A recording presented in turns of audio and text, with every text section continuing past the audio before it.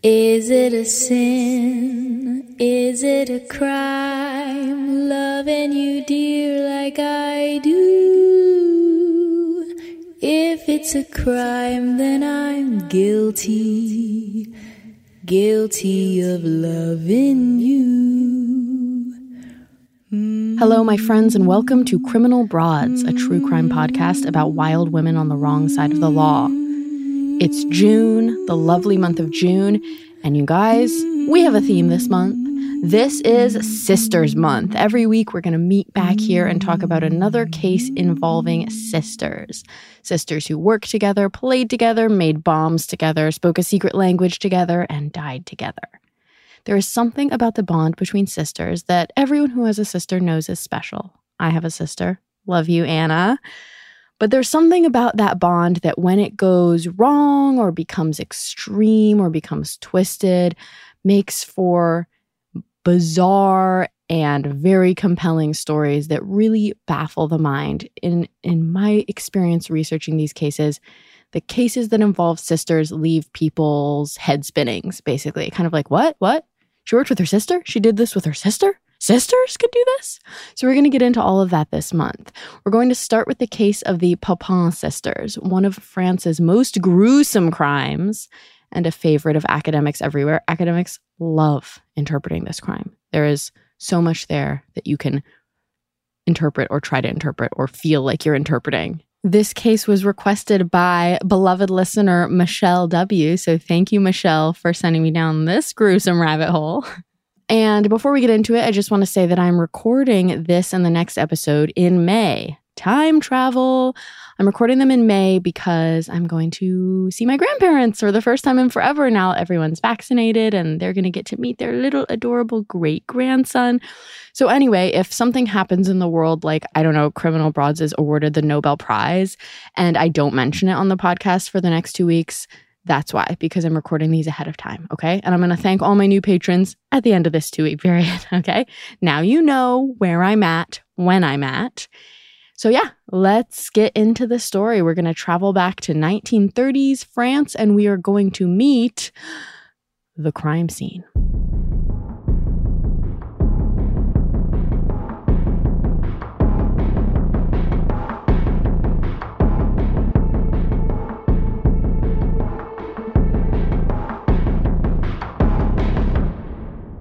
There was an eyeball on the stairs to the second floor. It lay there, staring blankly at the ceiling. It reflected the gleam of the policemen's flashlights. The policemen shone their flashlights a little further, up a few more stairs, up to the stair landing, and their lights fell across bare legs, matted hair, blood. They saw that things were only going to get worse the farther they went up the stairs. So they told the father of the house, who was waiting nervously below, to stay down there, don't come up. You'll see things you can never unsee. The eyeball in question belonged to a young French woman named Geneviève Lancelin, who lived with her parents in the sleepy, polite town of Le Mans. Up until then, her life had been rather idyllic. She spent her days shopping, playing cards, socializing, and dressing for dinner. Her dishes were always clean and her clothes were always wrinkle-free because her family employed 2 great maids who lived with them in a little attic room. But now Genevieve's life was over. Her eyeball was on the stairs to the second floor, staring blankly at the ceiling. A little further on, her body lay in a pool of blood next to the body of her mother. Genevieve's thighs were covered in neat little cuts, like the slices on top of a loaf of bread. One of her own teeth was buried in her scalp. The flashlights of the policemen shone on all of this. They were using flashlights because the rest of the house was dark, except for the little attic room where Genevieve's killers waited to be found.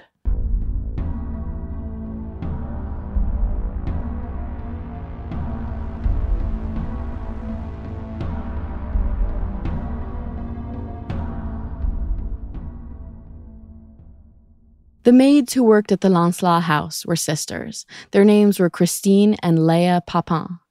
They looked alike, even though Christine was 7 years older. They could have been twins, but they didn't want to be twins. They wanted to be something else, something even closer. Christine would say that in another life, she was her sister's husband. Christine and Leah were poor girls from a tough background. They grew up in rural France, in a region which had a reputation for being sort of backwards. At least that's how city folk saw it. Their working-class parents were named Gustave and Clemence, and they had an older sister, Amelia, who was rumored to be the product of an affair. Later, Clemence would accuse her husband of molesting Amelia. Their family tree had other troubled branches on it, an uncle who hanged himself, a cousin who went mad. Their mother seemed to have no interest in being a mom. When Christine was born in 1904, Clemence gave her to her sister-in-law and let her sister-in-law raise the baby. 7 years later, little Leah was born, and the Papin family splintered even further. Their parents divorced, and Amelia and Christine were sent to an orphanage, while little Leah went to live at an uncle's house. Eventually, Amelia landed in a convent, where she stayed for the rest of her life, as far as we know, completely out of touch with her family. That life, being out of touch with her family, must have sounded amazing to Christine, because she tried to join a convent too, but her mother said no. Instead, when Christine was about 16, her mother forced her to become a different type of woman.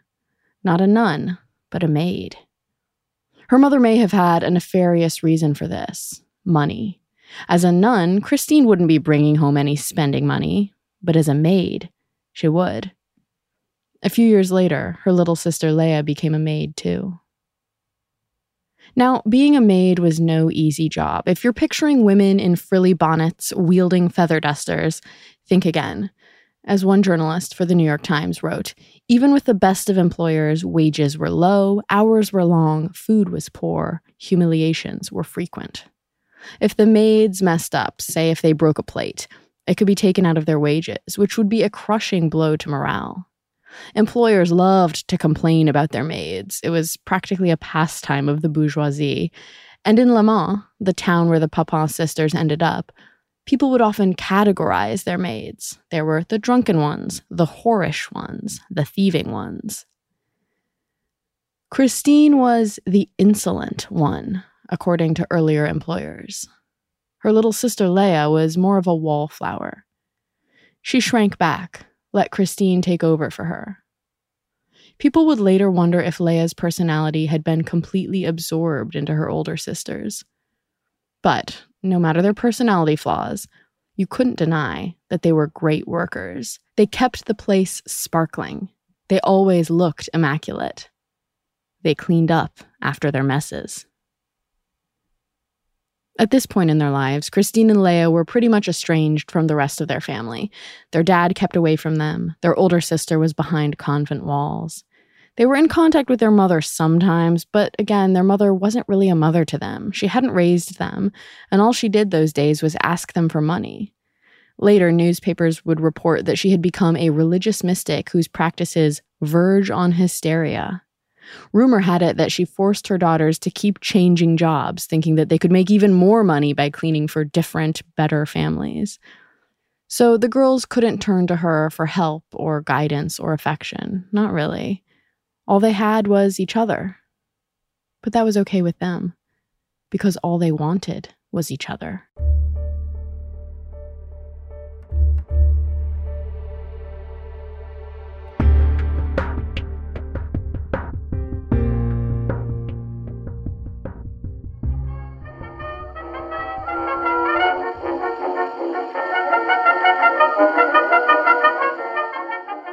Let's take a quick break to hear from this episode's sponsors. First up, Dipsea. Now, everyone needs an escape, right? But those can be hard to come by sometimes. Enter Dipsea. Dipsea is an audio app full of short, sexy stories designed to turn you on. Each Dipsea audio story feels characters that feel like real people and immersive scenarios. You can find stories about hooking up with the hometown crush that you always loved from afar but never made a move on, or maybe a story that puts you in bed with someone that's a little bit 50 Shades of Grayish. I don't know. I didn't say it. They release new content every week, so there's always more to explore, no matter who you're into or what turns you on. And if you need to wind down, Dipsea also has wellness sessions, sensual bedtime stories, and soundscapes to help you relax before you drift off. So, for listeners of the show, Dipsea is offering an extended 30-day free trial when you go to dipseastories.com/criminalbroads.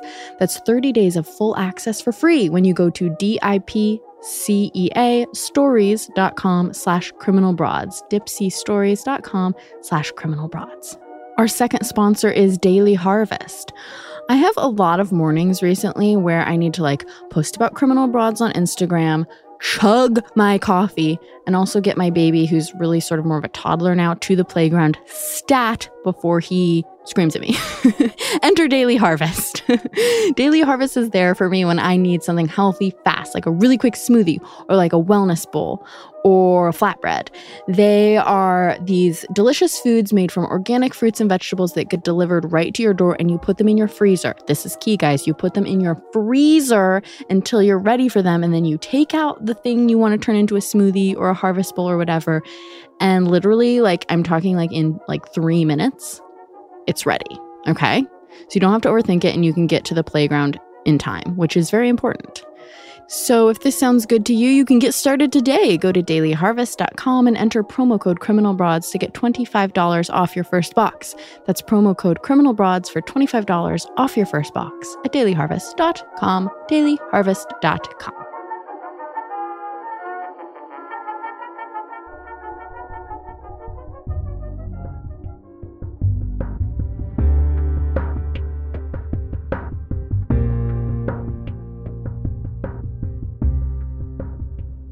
In February of 1927, Christine got a new job as a maid for the Lancelot family. 2 months later, Leah joined her. The Lancelot patriarch, Monsieur René, was a retired lawyer who seemed like a fine, upstanding member of the town. Decades later, a documentary about the Papin sisters would reveal that he was actually involved in a major financial scandal involving a lot of Le Mans' finest businessmen at the time. But then he just seemed like a nice older man who spent his afternoons at his private club and his nights with his family. The matriarch's name was Madame Léonie Lancelot, and she was the one who gave orders to the Papin sisters. Geneviève was their daughter. She was grown, unmarried, still lived with her parents. She hardly ever talked to the maids. We don't know all that much about her. It seems that the family led a relatively normal, if narrow, life, financial scandals aside. By the fall of 1929, after about 2.5 years of working at the Lancelots, the Papin sisters cut off all contact with their mother.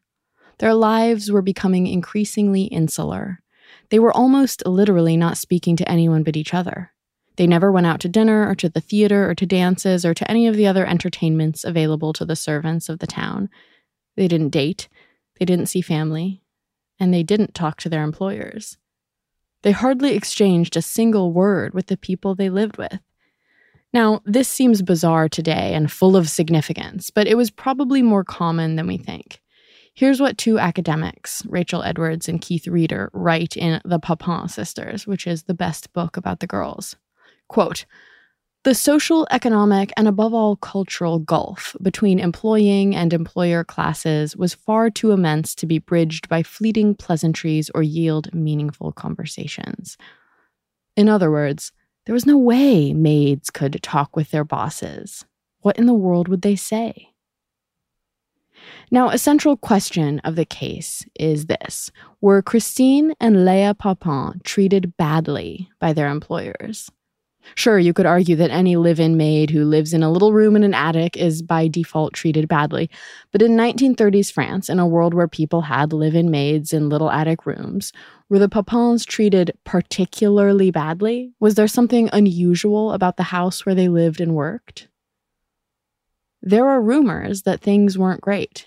Rumors that Madame Lancelot was a cruel mistress. One story goes that Leah dropped a piece of paper on the floor and Madame Lancelin pinched her arm so hard that she started bleeding. There are other stories of Madame Lancelin being, if not cruel, then sort of irritatingly picky. Rumor has it that she put on white gloves to make sure the maids had dusted properly. She'd run her white-gloved fingers along the bookshelves, and that if she had a problem with their cooking, she'd write a note and have her daughter deliver it to the kitchen. But she made sure they had enough food to eat, and she let them have heat in their bedroom, which is more than some employers did. And later on, after the eyeball on the stairs and all the horror around it, the sisters themselves would admit at certain points that the Lancelins hadn't been all that bad. In fact, Monsieur Lancelin once implied that the people with the most control in the house were the sisters. He said that after the girls cut off contact with their mother, their personalities changed. The quarrel with their mother certainly embittered the sisters, who became gloomy and taciturn, he said. Since then, neither my wife nor I had any conversation with them outside their work. They were polite, and since we felt that they would take exception to any comment, and they did their jobs in the house impeccably, we were patient. Let's zoom into that sentence a bit. Since we felt that they would take exception to any comment, we were patient. This isn't a sentence about dominating one's servants. This describes a situation where the employers are waiting for the servants to make the next move. It implies, as Rachel Edwards and Keith Reeder write, that the Papins exerted a bizarre kind of power over their employers. But could maids ever truly have the power? In 1930, after 3 years of working for the Lancelin family, the sisters went to the mayor of the town and told him that they were being persecuted. They were highly emotional, but they made a rather incoherent case for themselves. No one was exactly sure what they were talking about. The town hall secretary told the mayor that the girls were, quote, nutcases. Today, almost 100 years later, we'll never really know what the vibe was like between the Papins and the Lancelins. Were the Lancelins cruel and overbearing? Or did the Papin girls wield a strange power from their tiny upstairs room? All we know is that one evening, after working there for 6 years, the maids suddenly felt like they couldn't do it anymore.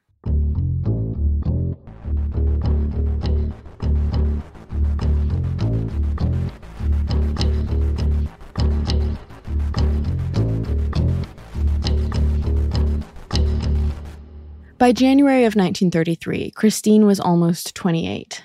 Leah was 21. They'd been working for the Lancelin family for the past 6 years.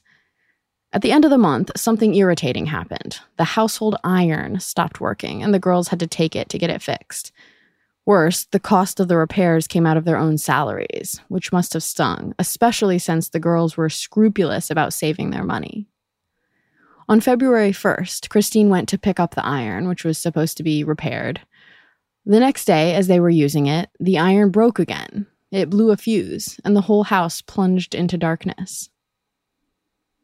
This would obviously be annoying, maybe even infuriating. But the way the Papins reacted implied that it was utterly unbearable. Maybe there was something about the idea that they'd have to get the iron fixed again and that the cost would come out of their wages again that they just couldn't stand. Or maybe it was the darkness itself that triggered them.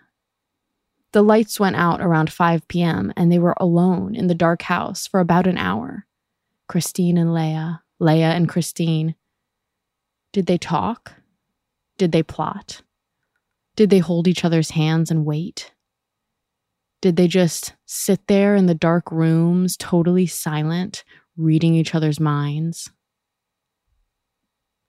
Madame Lancelin and Genevieve came home around 6 p.m. They were displeased to find the house dark. Madame Lancelin saw Christine going upstairs with a candle in her hand. Christine explained what had happened with the iron and the blown fuse. And according to Christine, Madame Lancelin reacted with fury and lunged at her. This was the last straw for Christine. She wasn't just going to stand there. As she said later, "I'd rather have had our bosses hide than for them to have had ours." She went into a black state of anger, she said. There was a table nearby with a pewter pitcher on it. She reached for the pitcher, swung it around, and slammed the pitcher into her mistress's face. Genevieve heard her mother screaming and came running. She flung herself on Christine and pulled out a chunk of her hair, and then Christine swung the pitcher around and brought it crashing down on the daughter, too. Leah then came running and joined her sister in the battle.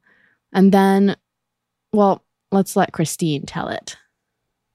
Voyant que Madame Lancelin allait se jeter sur moi, je lui ai sauté à la figure et je lui ai arraché les yeux avec mes doigts. Saying that Madame Lancelin was going to rush at me, I flung myself in her face and tore her eyes out with my fingers. When I say that I flung myself at Madame Lancelin, that is wrong. I flung myself at Mademoiselle Geneviève Lancelin and tore out her eyes.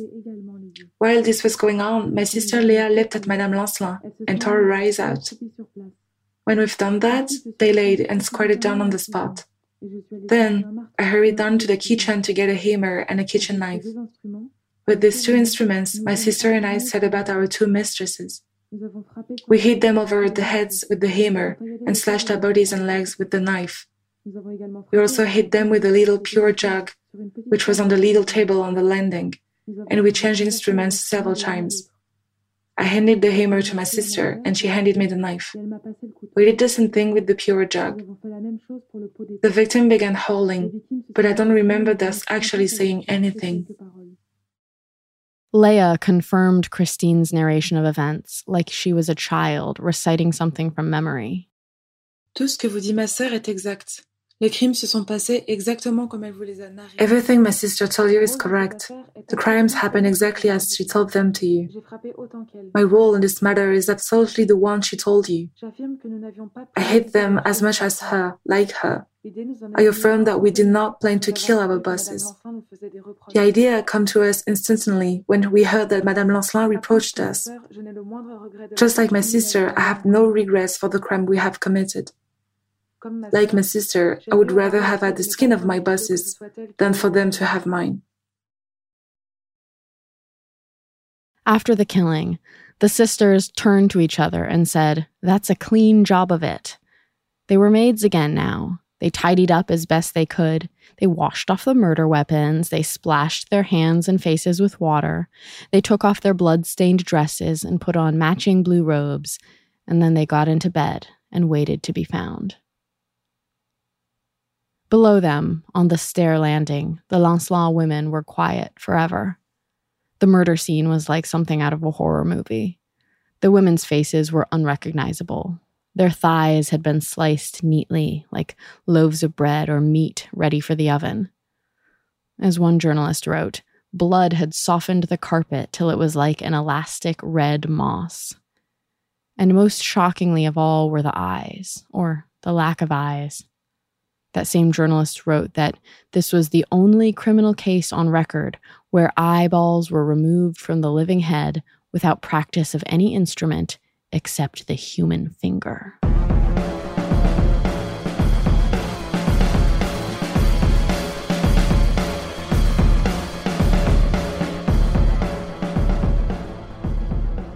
In the meantime, Monsieur Lancelin was confused. He'd spent the afternoon at his private club, and he and his family had plans to eat with his brother-in-law that night. They were supposed to eat at 7, and so a little bit before that, he went home to pick up his daughter and his wife. But the doors were locked, and there were no lights on in the entire house, which was weird. Wait, there was a light coming from the attic, where the maids lived, but it was a soft, flickering light, and when he started knocking on the door, even that soft light went off. As he left, the light came back on. It was spooky. He told all this to his brother-in-law, who agreed that the situation was weird. The two of them went back to the house and noticed the same things, the darkness, the strange little light that vanished and reappeared. That was enough for them. They got the police. 3 policemen forced open a window, and the men crept inside the silent, dark house with flashlights. They walked upstairs, and when they got to the second floor, their flashlights illuminated the scene, the twisted limbs, the bloody faces, the eyes. The policeman told Monsieur Lancelin to stay below, and they continued up to the attic. They figured that with such a brutal killer on the loose, those two poor maids had surely met a similar fate. And so they were shocked to discover that the Papa sisters were alive and well. They were in the same bed, in their matching blue robes. The room was lit by a single candle. Christine instantly admitted that they'd done it. Though she had been the one who started the killings, the sisters had agreed that they'd accept responsibility for the crime the same way that they did everything else in life. Together.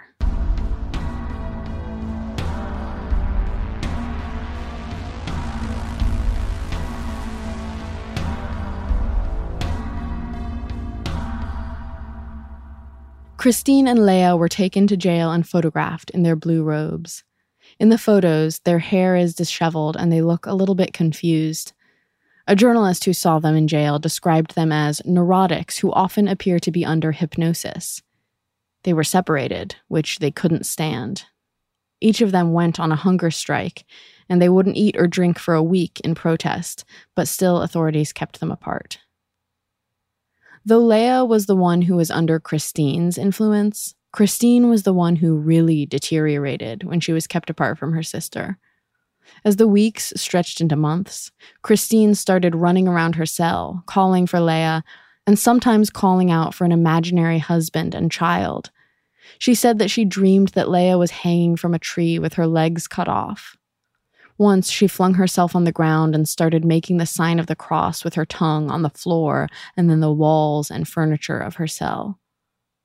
Another time, she screamed out of her cell window, "Sorry! Sorry! I will not do it again! It was I who attacked Madame Lancelin." Her condition escalated until she tried to tear out her own eyes, and she was promptly put into a straitjacket. Finally, authorities relented. They'd let Christine see her beloved younger sister, and maybe it would help with her mental state. And so they arranged a reunion between the two imprisoned girls. As soon as Christine saw her sister, she ripped off her shirt and cried, "Tell me yes! Tell me yes!" This moment is one that journalists and psychoanalysts alike really hone in on. What did Christine mean? Her cry felt sexual, incestual. No one could deny it. Though Christine herself denied that she and her sister were lovers, there were several reasons to wonder. At one point, she had said that in another life, she was her sister's husband. A doctor who interviewed them insisted that Christine's agony at being separated from her sister was the agony of a lover. The Papa sisters give every appearance of having an abnormal relationship, that of lovers, he said. They never went out. Neither was known to have any emotional adventures. When they were separated in prison, Christine showed the most intense despair. A lover forcibly removed from his beloved mistress would not have shown greater signs of grief.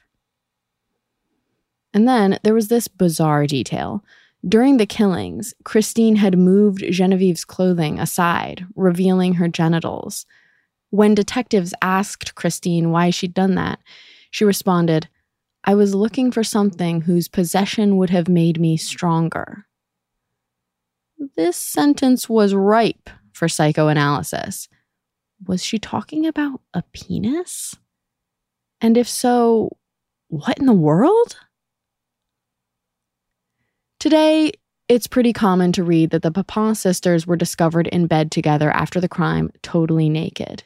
And some reports of their reunion in jail say that Christine exposed herself and fondled her breasts in front of everyone. In other words, the little hints that we have of incest have grown into big rumors over the years that make their story seem even more sexual, even more extreme. But when Christine cried, "Tell me yes, was that necessarily a sexual statement? It seems to me that there are a lot of ways to interpret that. The word yes is full of meaning. Was she saying, "Tell me yes, we're going to be okay"? Tell me yes, the crime was all in my head? Tell me yes, we get to live together again. The ripping off of her shirt could be sexual, or it could be a way of expressing a desire to be free, as though she were ripping off her straitjacket. And there's one other interpretation that comes to mind. Instead of being each other's lovers, is there any chance that Christine thought of herself as Leah's mother? Their own mother was missing from their lives, as we know, and they seemed to long for a mother figure. They would sometimes call Madame Lancelin Mama behind her back, and weirdly, they called their real mother Madame. When Christine was taking off her shirt and calling to her sister, was she making a confused gesture towards something like breastfeeding? Maybe it's too dangerous to search for meaning in the Papin sisters' gestures. Much of what they did, like searching under Genevieve's skirts for a metaphorical penis, had no basis in reality. The only things we can say for certain are real are the things like the blood on the floor and the glassy eyeballs staring at the ceiling.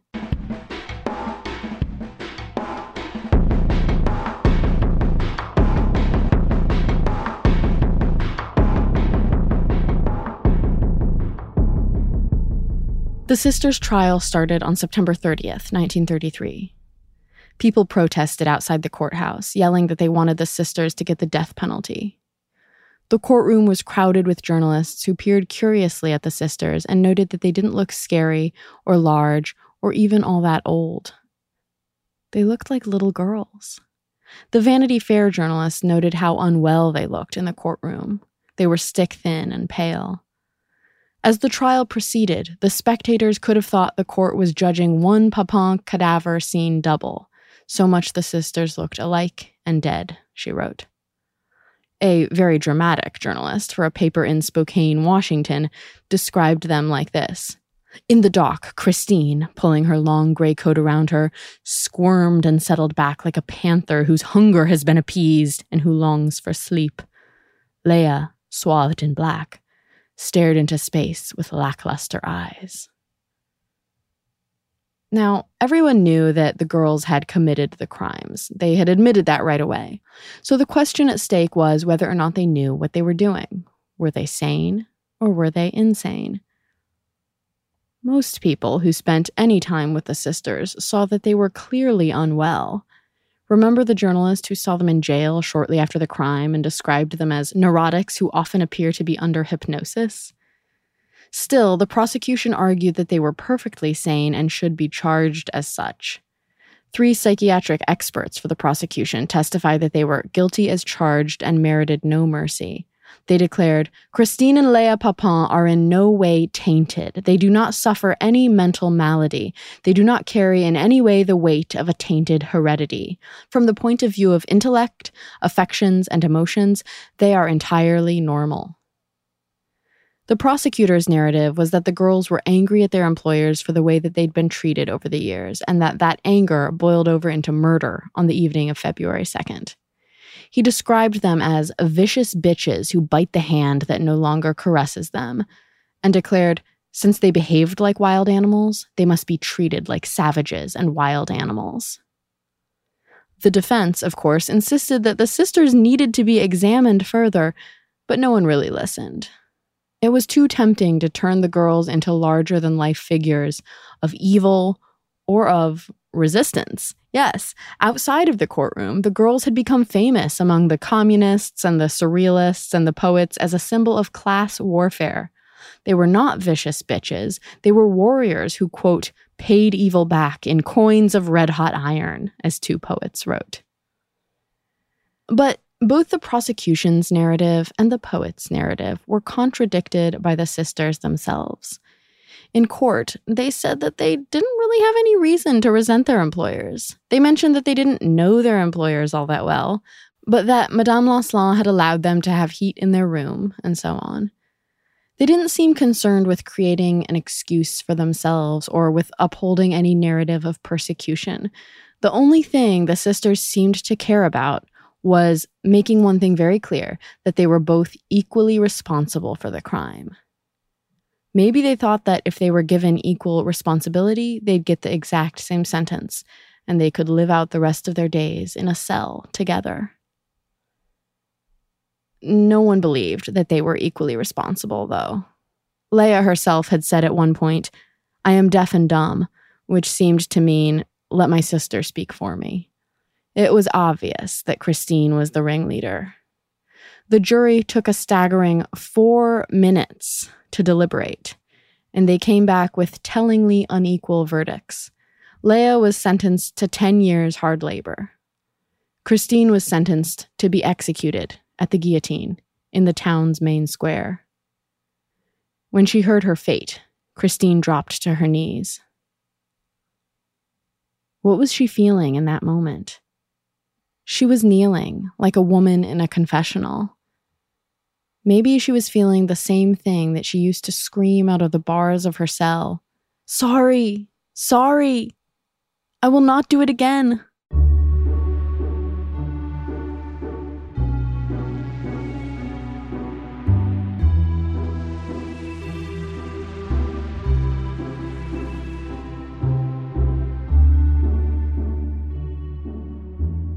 Or wait, am I overinterpreting Christine now?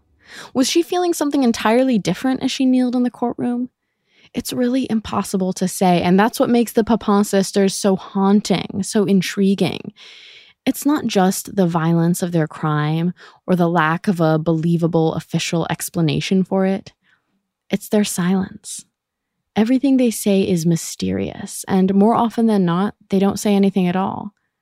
And this means that it's very easy and very tempting to turn them into a metaphor. As their biographers write, the sisters' own inarticulacy appears like a virgin page on which the temptation to write is endless. We've already touched on how the communists saw them as clear examples of class struggle, 2 revolutionary maids who slaughtered their bourgeois masters. Of course, it was tempting to interpret their crime that way, but the Papin sisters never said much about class at all. The closest thing they ever gave to a Revolutionary War cry was Christine's quote, "I'd rather have had our bosses hide than for them to have had ours." But whatever the sisters did or did not say didn't stop them from becoming obsessed over by France's intelligentsia. Writers like Jean Genet, Jean-Paul Sartre, Simone de Beauvoir, and the psychiatrist Jacques Lacan all took a stab at understanding them. Here's Simone de Beauvoir. In its broad outline, the tragedy of the Papin sisters was immediately clear to us. In Rouen, as in Le Mans, and perhaps even among the mothers of my pupils, there were no doubt women who deducted the cost of a broken plate from their maids' wages, who put on white gloves to find forgotten specks of dust on the furniture. In our eyes, they deserved death 100 times over. With their wavy hair and their white collars, how sensible Christine and Leah Papin seemed in the old photo that some papers published. How had they become those haggard furies offered up to public condemnation in the photos taken after the drama? One must accuse their childhood orphanage, their serfdom, the whole hideous system set up by decent people for the production of madmen, assassins, and monsters. And here's Lacan. That fateful evening, under anxiety of an imminent punishment, the sisters mingled the mirage of their illness with the image of their mistresses. They detested the distress of the couple who they carried away in an atrocious quadrille. They tore out their eyes as bacchantes castrate their victims. The sacrilegious curiosity, from which the beginning of time has anguished man, moved them in their desire for the victims and in their attempt to track down in the dead woman's gaping wounds what Christine, in her innocence, later described to the court as the mystery of life. He's referring there to Christine's odd quote about searching for something under Genevieve's skirts that would give her power. So, as people who were luckier and more educated than the sisters were tried to understand them, the sisters themselves were locked up. Christine was never sent to the guillotine. The president of France changed her sentence to hard labor for life. She and Leah were sent to the same prison, but kept apart there. In prison, Christine deteriorated more and more. She insisted that she didn't deserve to live, referred to herself as good for nothing, and stopped eating. On one of the rare occasions, or perhaps the only occasion, that she saw her sister, she said the most shocking thing that she had ever said. "She is very nice, but she's not my sister." Eventually, Christine was moved to an asylum where she wasted away further and died in the spring of 1937 of a lung infection. Now, there was only one. Without the overwhelming influence of her sister, Leah made her way back to a somewhat normal life.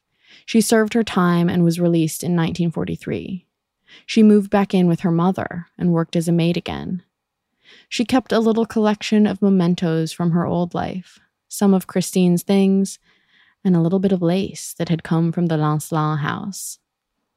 A journalist tracked her down and described her as looking like a ghost of the past that has burnt her until she is the color of ash.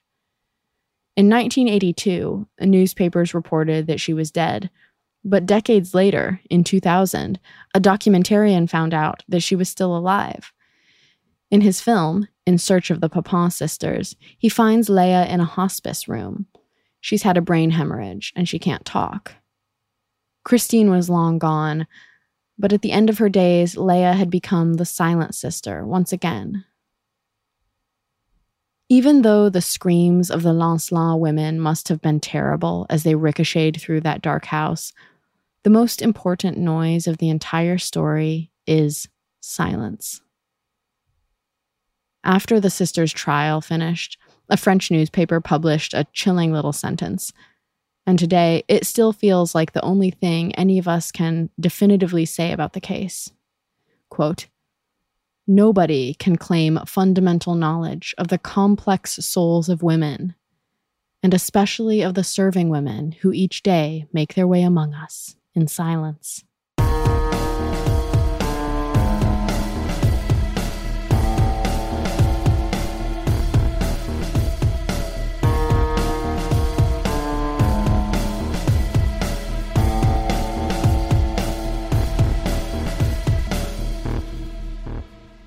And that's the spooky story of the Papin sisters, my dear listeners. I'm sorry about all the details of the eyeballs, but you really can't tell the story without it.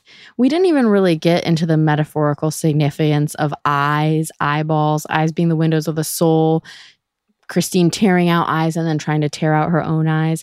I mean, you can see why, France's most educated people were just like salivating to interpret this case. It seems so rich for interpretation, but you can interpret it all you want. I've tried. I've felt the temptation myself. And then you just inevitably end up at this place where you're like, maybe that's what Christine meant, but also ultimately, who can say? All right, I hope you enjoyed that story or at least weren't too horrified by it. Go to Instagram.com/criminalbroads if you'd like to see pictures of the sisters and let me know if you have any interpretations of them that you'd like to share with me. If you're enjoying the podcast, I would be eternally in your debt if you would rate and review on Apple Podcasts, preferably. Please do it and then send me a note and I'll officially send you a note back saying I am eternally in your debt and you can use this legally in court. Okay? And I'll meet you back here next week for our second tale of sisters. This one is a big tonal shift. We've talked about some sisters who did something very bad, and we're going to shift and talk about sisters who at least tried to do some very good things, although the story is not without its extreme violence. All right, until then, have a lovely week. Enjoy the first week of June, and I'll see you here next week. Bye-bye. Maybe I'm right, maybe I'm wrong, loving you, dear, like I do. If it's a crime, then I'm guilty. Guilty of loving you. Seeking the truth never gets old. Introducing June's Journey, the free-to-play mobile game that will immerse you in a thrilling murder mystery. Join June Parker as she uncovers hidden objects and clues to solve her sister's death in a beautifully illustrated world set in the Roaring '20s. With new chapters added every week, the excitement never ends. Download June's Journey now on your Android or iOS device or play on PC through Facebook Games.